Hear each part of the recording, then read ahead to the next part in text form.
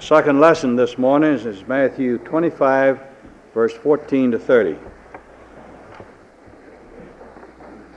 The title of this is Life is Hard for the Faint-Hearted. It is just like a man going abroad who called his household servants together before he went and handed his property over to them to manage. He gave one $5,000, another $2,000, and another $1,000, according to their respective abilities. Then he went away. The man who had received $5,000 went out at once, and by doing business with this sum, he made another $5,000. Similarly, the man with $2,000 made another $2,000. But the man who had received $1,000 went off, and he dug a hole in the ground and hid his master's money. Some years later, the master of these servants arrived and went into the accounts with them. The one who had the $5,000 came in and brought him an additional $5,000 with these words, "You gave me $5,000, sir. Look, I've increased it by another $5,000. Well done," said his master. "You're a sound and reliable servant. You've been trustworthy over a few things. Now I'm going to put you in charge of much more. Come in and share your master's rejoicing." Then the servant who had received $2,000 came in and said, "You gave me $2,000, sir. Look, here's $2,000 more that I've managed to make by it." "Well done," said his master. "You're a sound, reliable servant. You've been trustworthy over a few things. Now I'm going to put you in charge of many. Come in and share your master's pleasure." Then the man who had received the $1,000 came in and said, "Sir, I always knew you were a hard man, reaping where you never sowed and collecting where you never laid out. So I was scared, and I went off and hid your $1,000 in the ground. Here is your money intact." "You're a wicked, lazy servant," his master told him. "You say you know that I reap where I never sowed and collect where I never laid out. Then you ought to have put my money in the bank, and when I came I should at any rate have received what belonged to me with interest. Take his $1,000 away from him and give it to the man who now has the $10,000. For the man who has something will have more given to him and will have plenty.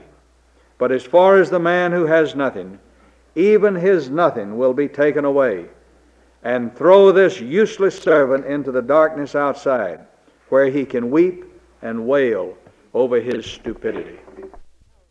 Tom Cummings has read in your presence this parable of our Lord Jesus Christ that has to do with the use of what is entrusted to us. It was in the last week of our Savior's life, and a great many things were bearing in upon him. He knew that the moments were fleeting away for his earthly presence with his disciples, and so he had to take advantage to impart to them at this particular time precisely those things which they needed most to hear and which they could make the best possible use of. And so there are many parables that he tells that have to do with vigilance. Many stories that he tells are very applicable to the graduating seniors who enter on to a different stage in their lives now. Our blessed Lord spoke this parable that has to do with sums of money. He spoke about a large shareholder, an investor, who was going away perhaps to look at another estate. And maybe in this the Lord Jesus is referring to his own leaving of the disciples and to his ultimate second coming again. And so he tells the story of this businessman who calls to him 3 of his servants. He looks them over, judges their abilities, and to one he gives the sum of $5,000.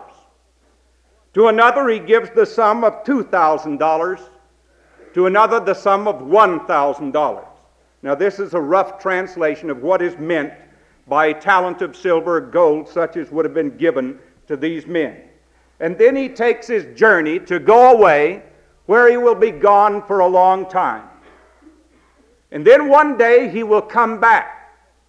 And when he comes back again, they are to give an accounting of what they have done with what has been entrusted to them. A servant is really known in his master's absence. When he is away from them, the master is away from them.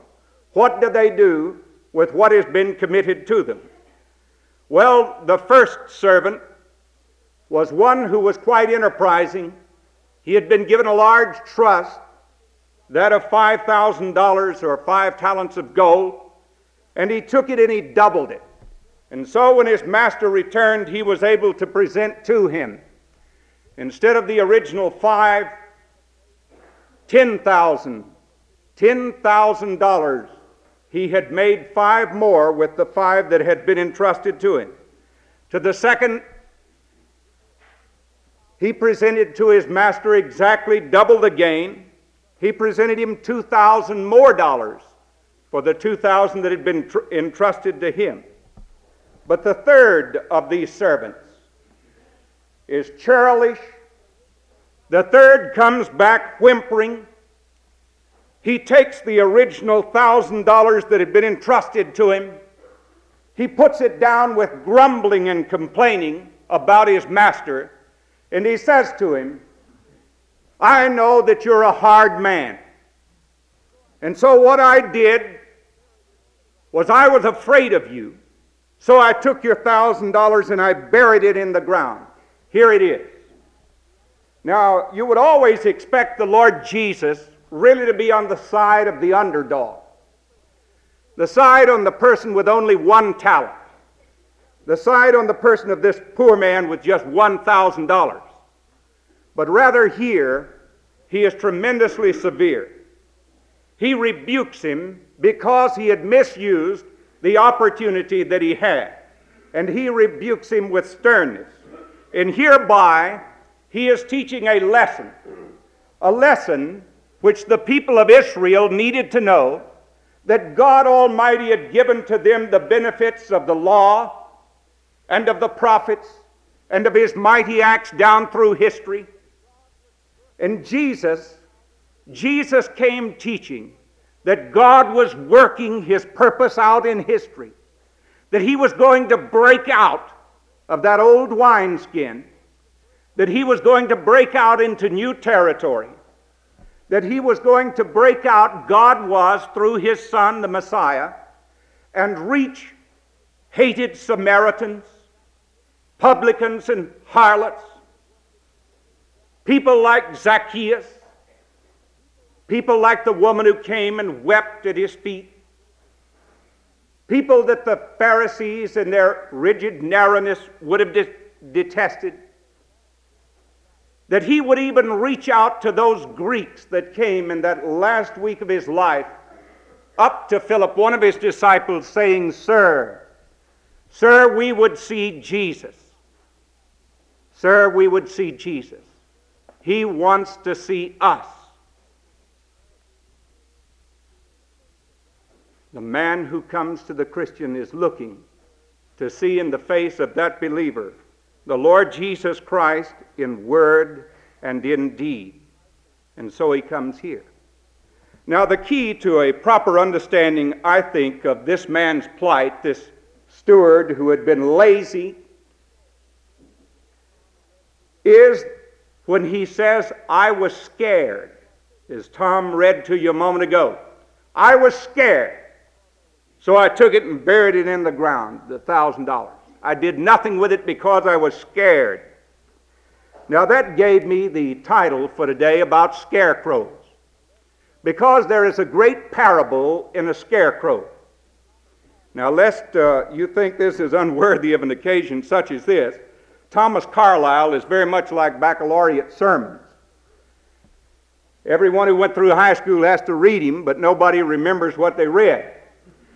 No one remembers what they read. Well, Carlyle had a philosophy about scarecrows that was very interesting. And Carlyle tells some interesting things that others have picked up on. One of the greatest preachers who ever lived came from Donald Mitchell's part of the world originally. And he preached down here in Anderson Auditorium. And when he was introduced, Frederick W. Borum, on the platform at Anderson Auditorium here in Montreat, the man who introduced him said, "This is Dr. Frederick W. Borum, whose books are on all our shelves and whose illustrations are in all our sermons." And this is true, because he had a great illustration about a scarecrow. And this is what F.W. Borum said. He said, after reading Thomas Carlyle, that one day he was driving by a field that had been newly sown in the spring of the year. And out there in the field, someone had taken a broom and attached a cross piece to it, and had put an old split-tailed frock coat on it, and a top hat, and some white gloves. And he said it was right in the middle of a strawberry patch. He said it was up in the time of the year when strawberries are their plumpest and most delicious and just oozing juice. Now, he said the funny thing about it was that there was a big fat blackbird sitting up on one of those crossed arms of that scarecrow. He was sitting right there, and he'd eaten so many strawberries that he couldn't hold anymore. And he was just sitting there, happily digesting his food and waiting till he got hungry again so he could fly back down and eat some more, sitting on this horrible, scraggly effigy of fear. Now, said Borum, I observed that there were other blackbirds. Some of them were sitting on top of a telephone pole and the wires that ran away from it. Others were a little closer on a fence post. Some of them would fly over toward these strawberries and then dart back again when they looked at the scarecrow. And do you know what Borum said? He said fear was keeping them out of a delicious feast. Now, the one blackbird that sat there on that effigy had overcome his fear. He had overcome his fear, and so he was able to satisfy a hunger. And then Borum says this. He said, you know, if I were a blackbird, I would fly up on top of a church steeple, and I would look in every direction to find a scarecrow. And when I found a scarecrow, I would fly straight to that scarecrow because I'd know there'd be something good to eat around there. Well, now let me say this to these graduating students. You're about to fly out into a world where there are a lot of scarecrows. There's a big one up there in the yard at the White House today. There are a lot of people who are afraid about our country, afraid about government, afraid to enter into politics. And the scarecrows are there, saying if you have any virtue, if you have any honesty, don't get near this place, stay away. Well, now, if you belong to the Lord Jesus Christ, you have those qualities which ought to be brought to places of high authority in government and which ought to be used for the glory of God in public office. And don't be afraid of it. Pray about it. And if God leads you to that place, then go. Go and enjoy the delights of your Lord in serving Him in a place of service in government. Then let me say this. Today in the United States of America, there is a moral crisis because there is a spiritual crisis. Look at the breakup of the home. What if a scarecrow were placed up in the yard of all the homes where there is divorce or divorce proceedings? Think of it. 1 out of every 3 marriages in the United States of America today ends in divorce. There are some people who have disregarded God's moral standards as far as integrity are concerned and have been corrupt in government. There are people who have disregarded His moral standards and have advocated an attitude towards sex which is contrary to the Bible and Scripture. And so the home is broken up. This fundamental institution which is essential to the well-being of any nation is rapidly being eroded and destroyed by a bunch of lascivious playwrights, critics, and preachers who have advocated not a message from God, but a lesson from Satan, which has lulled people's moral consciousness to sleep and has led them into the havoc that we see in the breakup of the home. You know, when I stop to think about success in life, and some of you parents today can look at a son or a daughter who will be graduating today. If you have a son or a daughter who, because they have seen in your life a godly example and have learned from you some virtues of integrity and character, and have been inspired by you to diligently work with the opportunity they have. Your income may not be the greatest in the world. No one may ever read your name in the paper. But you sit back and bless God and praise His holy name for the gift that He has enabled you to see come about in your own life through the beauty of a son or a daughter. So they're scarecrows. Scarecrows in the American home. The dissolution of it is frightening. But this should not scare us away. We should go right back, building marriages upon faith in God. Marriages fail because people fail, and people fail because they will not yield themselves to God and to His laws. The 12th chapter of Romans, the first verse, tells us that we are to present our bodies, not just our souls, but our bodies to God as a living sacrifice, holy and acceptable unto Him. If my body belongs to God, and it does, and has been redeemed by Christ and is the temple of the Holy Spirit, then I as a Christian have a great responsibility to God. And that responsibility is to be faithful and true in marriage vows, faithful and true to my responsibility in my home.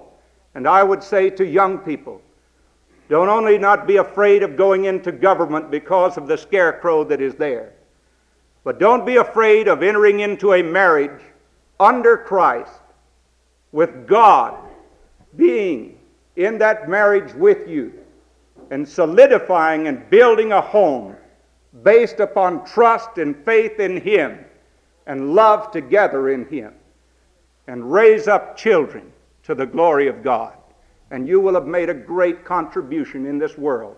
Even though you may plug away 40 hours a week in a factory or a mill, or be teaching or working in some place like that, you'll be helping to build the kingdom of God and a wise steward of the gifts that He has made to you. Thirdly, let me say that there's a scarecrow out in the churchyard. There's a failure, I think, in the White House because there's a failure in the church house. The preachers preached situational ethics, and some people in the White House practiced it. And this got us in trouble. It'll get anyone in trouble. Now, what are we to do? What about the church? God bless old Dr. Bell. Yesterday he stood here and he preached a sermon. And he spoke about a return to bedrock Christianity, based upon the revelation of God in Christ as revealed in the pages of Holy Scripture. Whenever the church cuts itself loose from those moorings, it floats about upon a sea of speculation. My pastor, when I left to go away to college years ago, handed me a Bible. And in the front of it, he wrote that passage that President Vaughn quoted from yesterday from Proverbs. Trust in the Lord with all your heart. Lean not to your own understanding. In all your ways acknowledge Him, and He shall bring it to pass. What do we have? We have the same identical gifts. We have the gifts of the Holy Spirit that He has brought to us. We have the gift of the Holy Spirit dwelling in us. We have the gift of the indwelling Christ. We have the Scriptures, the fellowship of committed Christian people who by God's grace can walk with us in life and encourage and help us to live for Him. And so I don't need to be afraid of that scarecrow in the church, or the people who talk about those who are false there. God will hold me responsible for what I have done with what He has given to me, with what I have done with what He has given to me. This man failed, this third man, because he was afraid. He was afraid. He thought God had cheated him, or that the Lord had cheated him in not giving him more. And he was jealous and envious. And so he was unable to achieve. He took it out and buried it. I guess my favorite academic story comes from England. Just a little over 300 years ago, the Lucian professor of mathematics at Cambridge University did a distinctly unusual thing. He had a pupil, one of his students, who was such a gifted mathematician that he felt that this student of his was better equipped to sit in the chair of mathematics at Cambridge than he was. And so he went to the Board of Regents, and he resigned as professor of mathematics on the condition that his pupil be appointed in his chair. Now, that particular professor of mathematics who resigned was a great mathematician by 17th century standards. His name happened to be Barrow, and the story is quite true. But his student happened to be Sir Isaac Newton. And he was admirably equipped to fill that chair. And when Neil Armstrong left his footprint on the surface of the moon and looked back at it in the lunar dust, he was showing the wisdom of that decision made at Cambridge when that professor of mathematics did what he did, because of what Sir Isaac Newton had been able to contribute in his studies of the field of gravity and the influence of the moon upon the tides of the ocean. So there are scarecrows. What are we going to do? Fly away? No. Let's go to the Lord Jesus Christ. Let's learn from Him. He said, "Take my yoke upon you and learn of me. For I am meek and lowly in heart, and ye shall find rest unto your souls." Let us learn for Him. Let us not be jealous of another person's ability or talent, that he made better grades than we did, or that he can do more outstanding athletic feats.